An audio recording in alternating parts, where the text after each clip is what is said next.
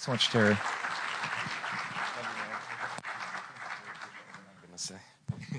I love it when you get invited to a church and the pastor preaches before you get up and preach. This is like a second home to us, so I can say that. Pastor Barden and all of you, especially the ones that have been on the teams, but all of you have become like family to us.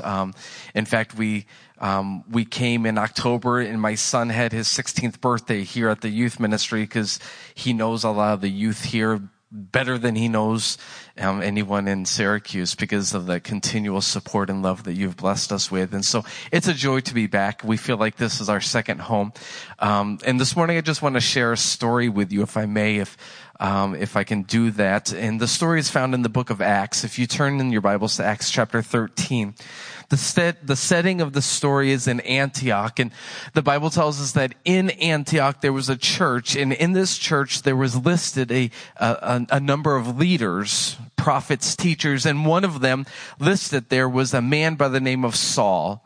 And so this morning I just want to share the story of Saul and how God called Saul into missions. It called Saul in to be the greatest missionary except for Jesus Christ that this world will ever know. And as we share the story of Saul, I want to kind of intertwine, if I may, some of our story of what God has done in Panama, what he is going to do in Panama. So we're going to look at Acts chapter 13, the story of Saul. My wife's going to come up and share part of the message with me this morning. As I mentioned, my son Jacob is here with us, 16 years old. My daughter Amber is back there. She's 13. If you don't know Amber, you're under a rock. But she's our social butterfly, and my son is our techie. And we're so thankful that God has called us as a family into missions into Panama to do the work that God has called us to do. I'm going to try to sit down. It probably won't work because I can't.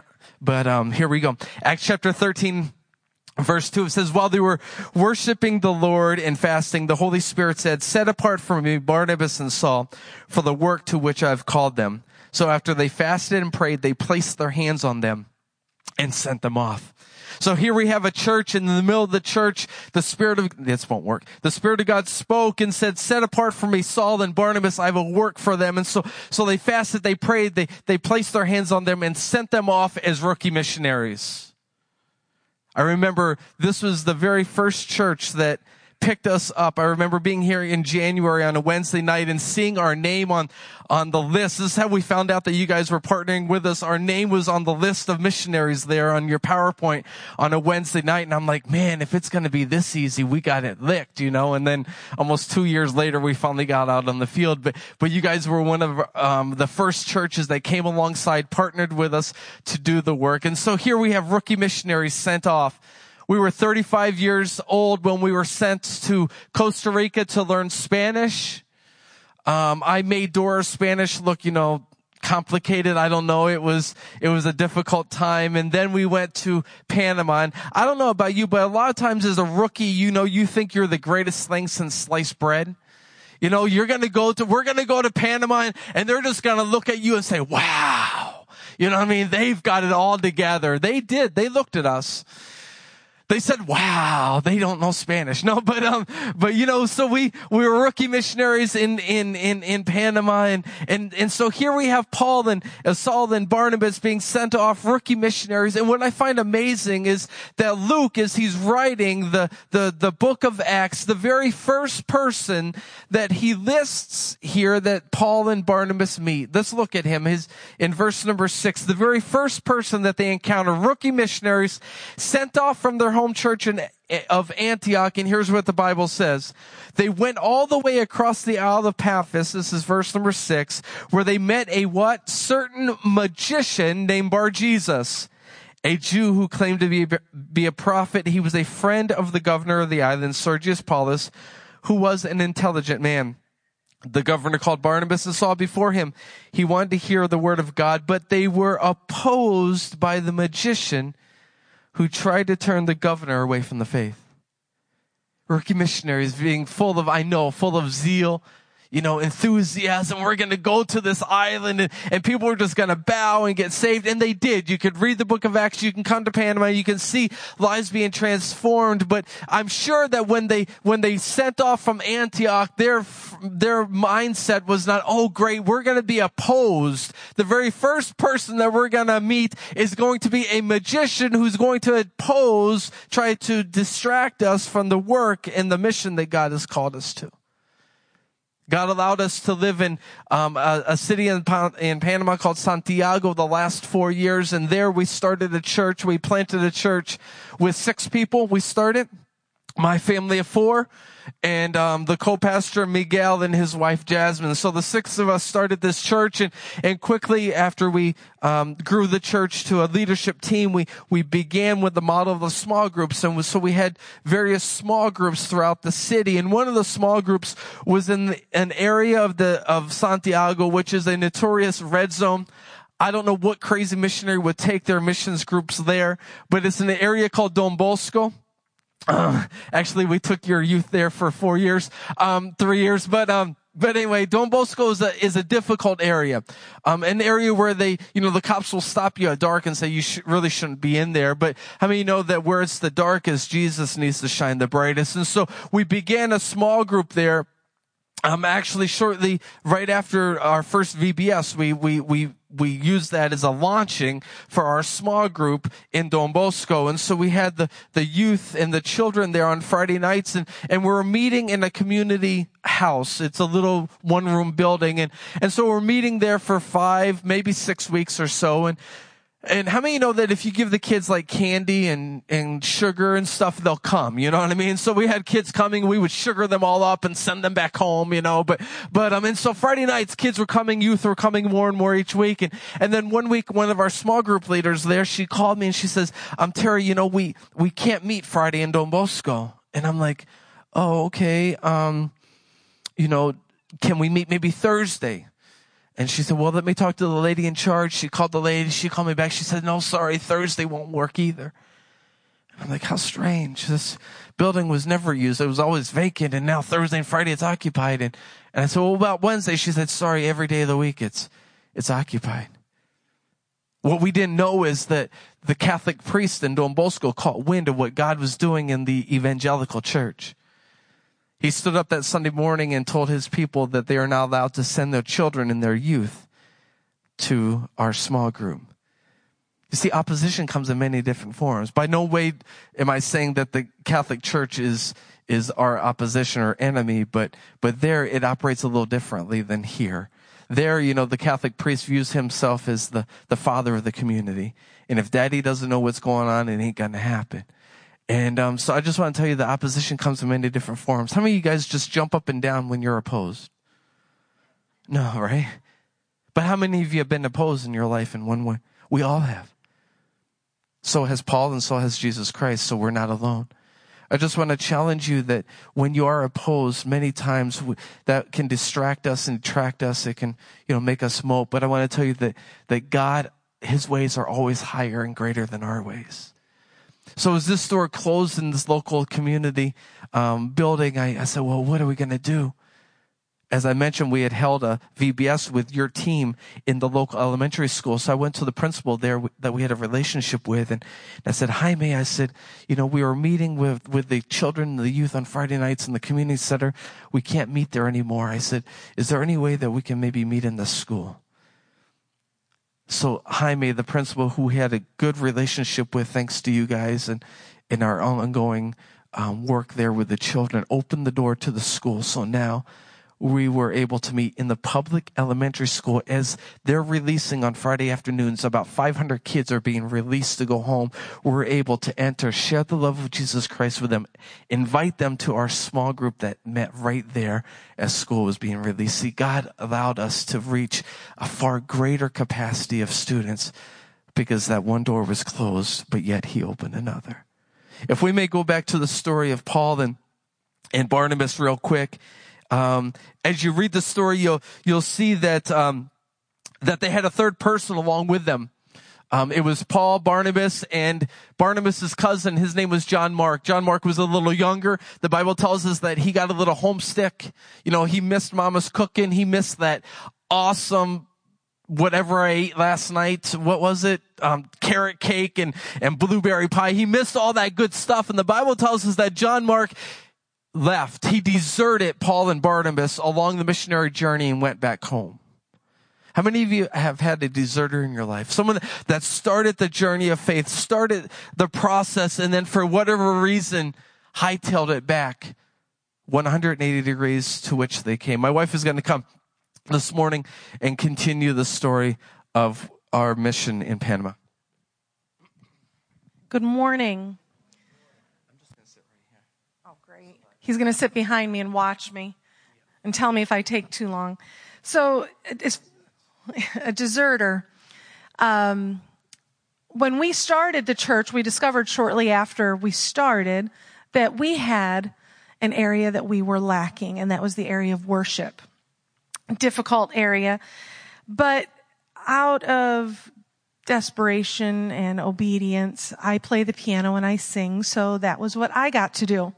Not my favorite thing, that's my time of devotion. But I was praying the whole time, God, as the church grows, you need to send somebody who can lead worship in their language, who can do what I can't do.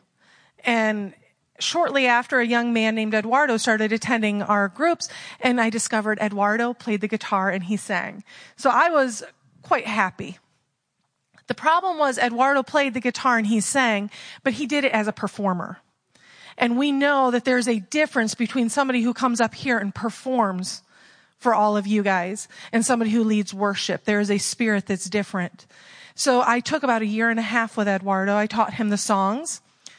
I taught him the ways they play music differently than we do, for sure. I can't do the mariachi.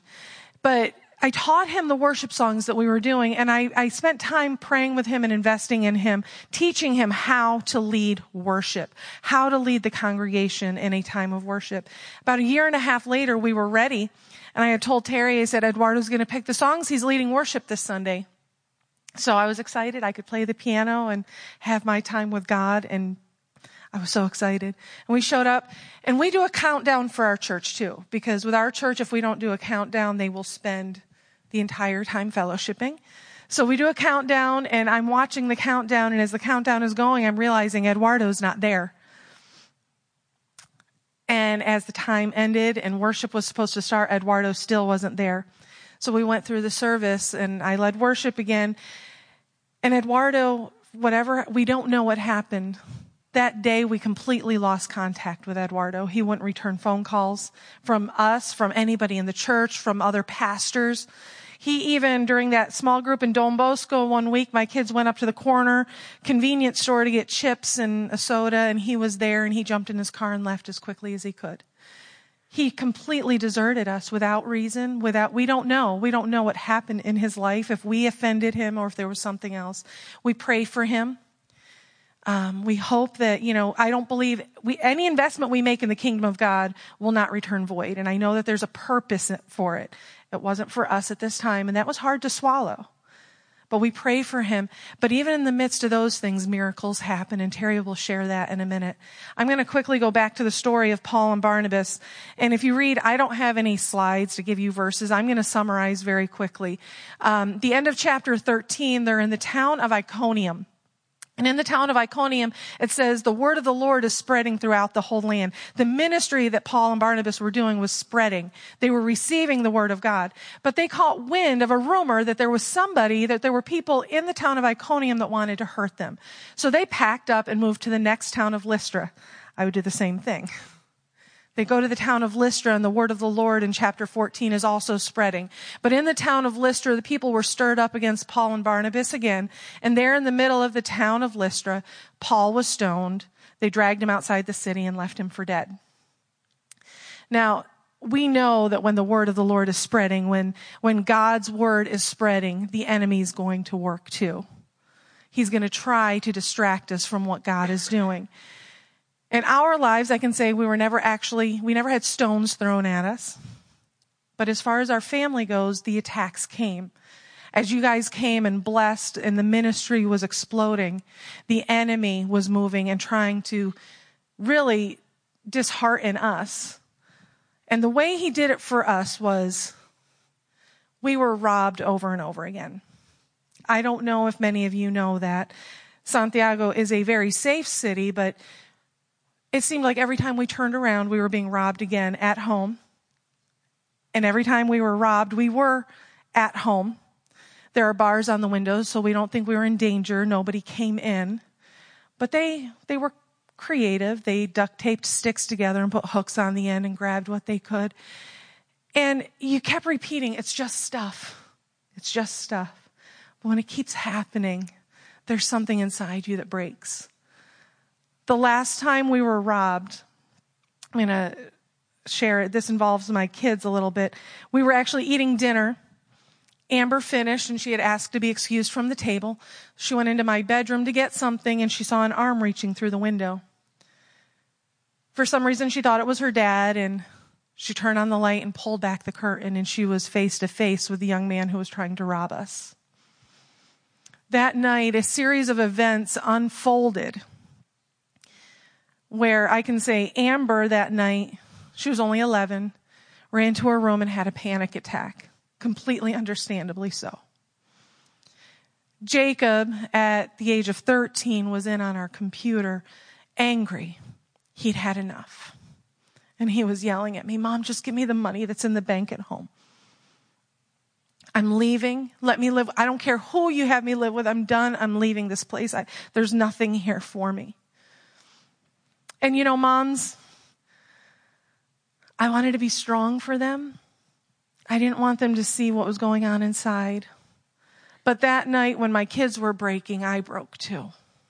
And I went into the bathroom and I sat down on the floor, locked the door, and I cried to God. And I said, God, why, when everything is going so well, why does this keep happening? Why do you let these people keep robbing us? And we're broken, Lord. I don't know what to do. And that night, God spoke to me and he asked me a question. He said, do you trust me? And I had my first reaction was, God, I'm here in the middle of Panama. Yeah, I trust you. I left home. I'm here.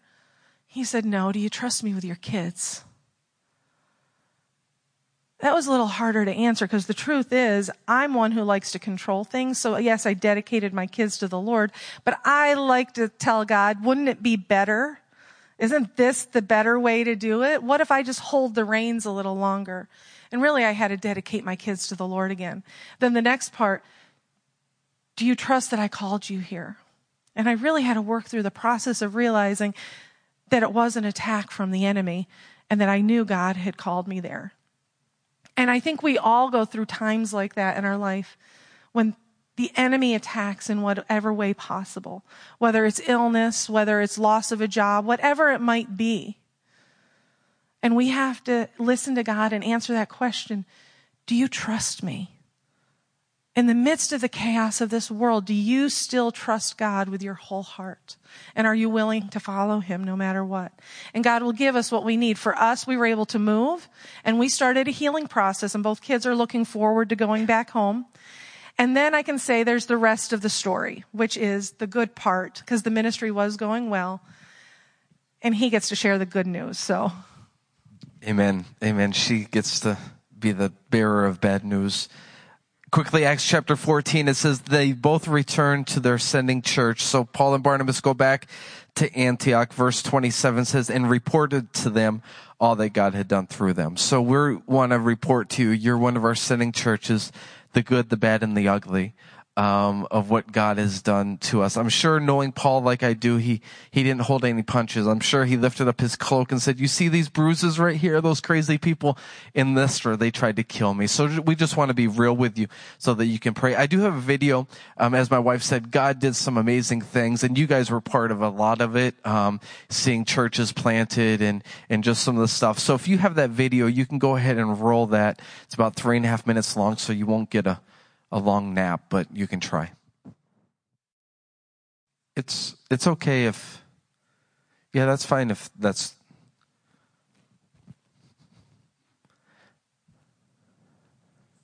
All right. I just want to highlight two things, two stories, if I may, and I would be here all day long, but my wife mentioned the story of Eduardo the deserter, and the Bible tells us that Paul and Barnabas get ready to go back out for the second missionary journey. Paul goes to Barnabas and says, "Hey, Barnabas, you ready to go?" And Barnabas is like, "Yeah, let me go get John Mark, we'll be ready in just a minute." And Paul's like, "Wait, time out. Fool me once, shame on you. Fool me twice, shame on me," And so Paul and Barnabas had a disagreement. Barnabas and John Mark go one way. Paul solicits the help of a man by the name of Silas, and Paul and Silas go out again for the second missionary journey. And what I find truly amazing is Paul goes back to Lystra. Remember, Lystra was the town that they tried to kill him. And there in Lystra, God breathes and God does a miracle in giving Paul the son by the name of Timothy. My wife shared the story of Eduardo, our deserter, who left us and we don't know why, and that pained us. But in the midst of that, Eduardo, while he was still with us, invited his brother-in-law to start attending our church. We had a soccer team. I was a soccer coach, and this brother-in-law at the time was 17 years old. He started coming to church, and his name is Uli. Some of you guys know Uli's possibly. And Uli started coming to church. Eduardo left, and though that pained us, and it pained us greatly, but my major concern was I didn't know if Ulis knew Jesus as his Savior or not. And how Eduardo's decision of leaving was going to affect Ulis. Ulis and I had a little bit of a rocky time. I had to bench him from our final soccer game. He was our assistant captain. That didn't fly too well. For 3 months, I didn't see Ulis. And I'm like, oh, great. Now Ulis is gone.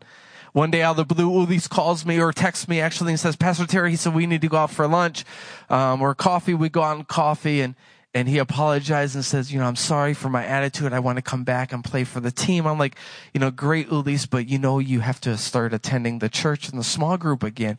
He's like, "No, I want to." And so Ulis came back, and there was something different. You see, this time Ulis was showing fruits. He was growing in his faith. Last year in January, we were announcing a baptism, and Ulis came to me and says, "Pastor Terry, I'm ready. I want to be baptized." And so we have a picture here, Ulis, in March of this last year. There's Ulis, 22 years old, being baptized in the river. He has become like a Timothy to us. You guys that know Ulis, you pray for him. He loves God with all of his heart, all of his mind, all of his soul. He loves girls as well. He told me to bring him back a gringa. So if there's any gringas here, but there's Ulis, in Timothy. I'm going to share one more story in the time, and then one more verse. It was 2 years ago in January. As you guys know, that's January, February is our summertime. It's hot in Panama. It's a dry heat though, so it's not that bad. But anyway, on Saturdays, God opened the door for us to minister to skaters and bikers in all of Panama, and specifically in Santiago, Panama. So every Saturday, I'm in a local park, ministering to between 15 and 40 that would come out every week. When we have our large competitions, as your pastor mentioned, we would have 200 or so come, to those competitions. But every Saturday in discipling these young men. And so we were there in January 17th, 2 years ago, 2015. And my phone started lighting up with text messages, and it very simply said this: "Angel is dead." Now, those of you that know teenagers, sometimes their sense of humor isn't always spot on. And so for some reason, I thought it was some type of a cruel joke, especially when this message was coming from Angel's cell phone. One of them came from his phone. Angel is dead. And I'm like, how can this be? I was in unbelief, and Angel and 3 of his best friends left that morning, Saturday morning, to go to a town about an hour away. There was going to be a large competition there on Sunday. So they left early, and I knew they were leaving.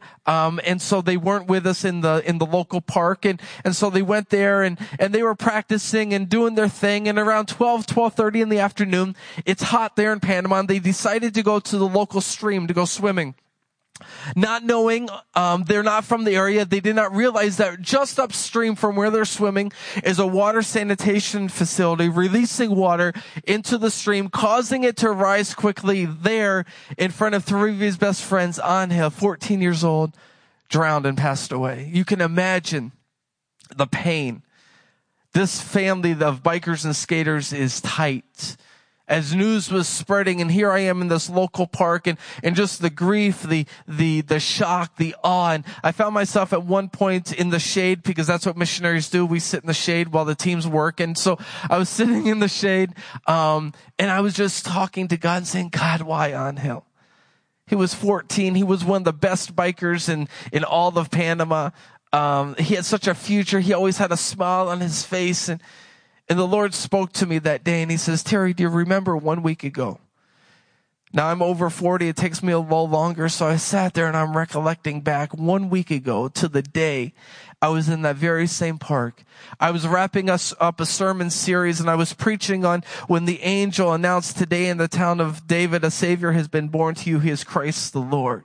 And I was sharing with these bikers and skaters, there's a difference between saying, Jesus be my Savior.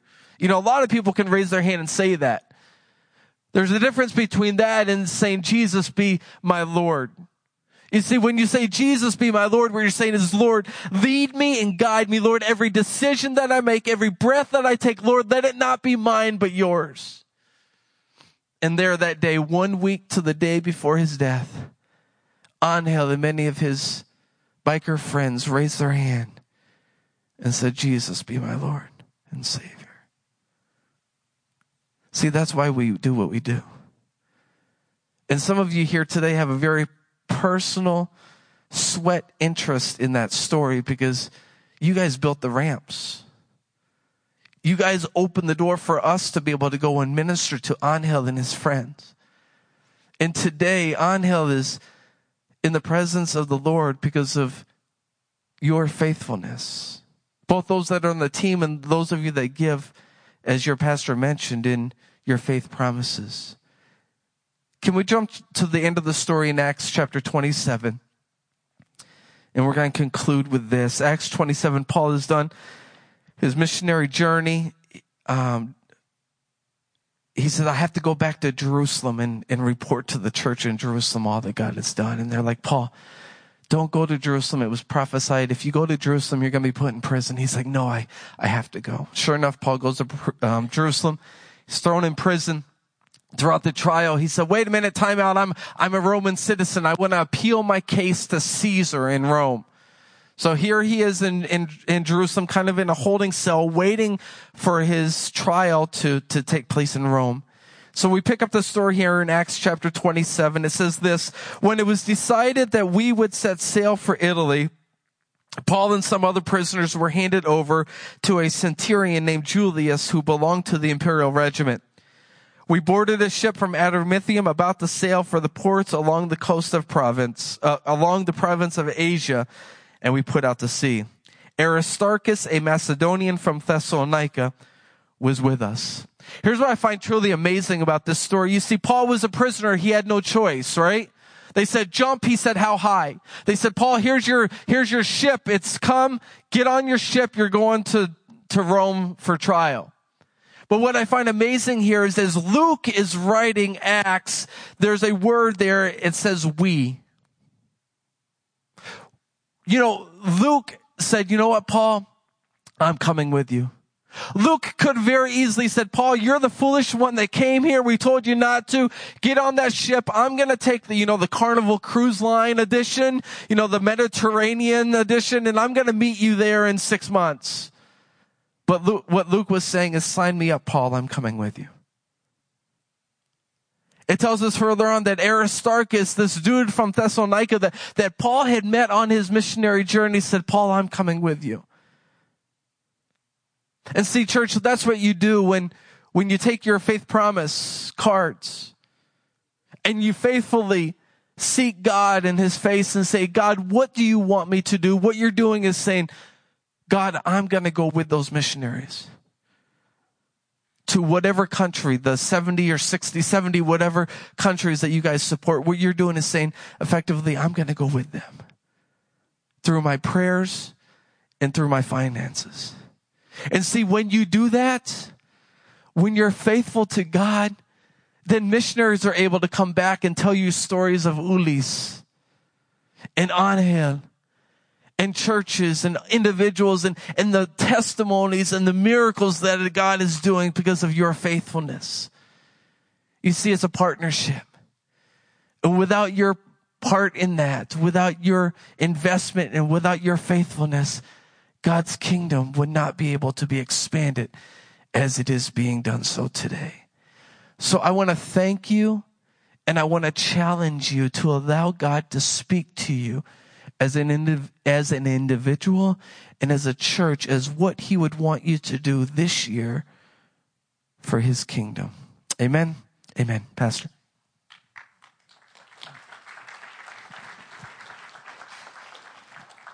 That's what I love about going on the trips, because you can actually see what's going on right there and to be part of what Terry and Bridget are doing in their family, and it's incredible, and we're so glad to partner with them. And so what we want to do today, thanks again for sharing and coming to our church and sharing what God is doing. It's just an exciting thing.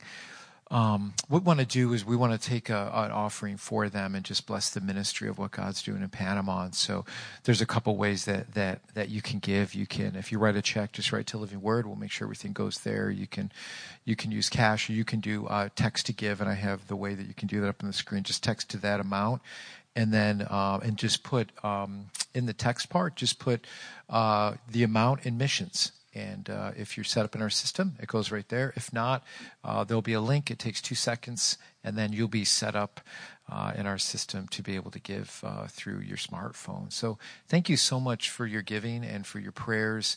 And I know one thing. I know a lot of times we don't see or hear all the things that the missionaries go through on a day-to-day basis. And I appreciate you guys sharing your struggles too, because sometimes you just hear all the other stuff, but you don't realize the struggles that you go through too, and they're real, and they're part of the opposition. But God is so faithful. He's just so faithful to see us through, and the Rosches are a testimony of God's faithfulness to see them through these difficult things that can happen easily on the mission field. And so I know your prayers for them are so coveted, and I know they greatly appreciate it. So let's pray for them as we just take this offering for them, and then the band's just going to do a closing song. We'll just worship the Lord. God, just thank you for just your faithfulness in our lives. Thank you for the stories and what you're doing in Panama through the Rosches, Lord. Thank you for the calling that you placed on their life. And Lord, I just pray for this offering as we give it to you, that God, it would be used to continually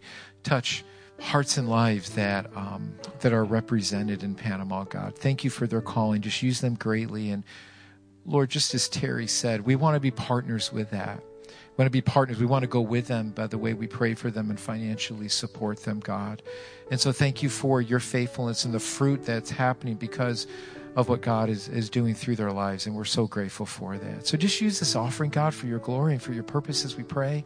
And we just love you and we thank you. And we pray your blessing over the Rosches, God. Continue to use them mightily for your purposes. For we ask these things in Jesus' precious name. Amen. Amen. God bless you as you give to the Lord.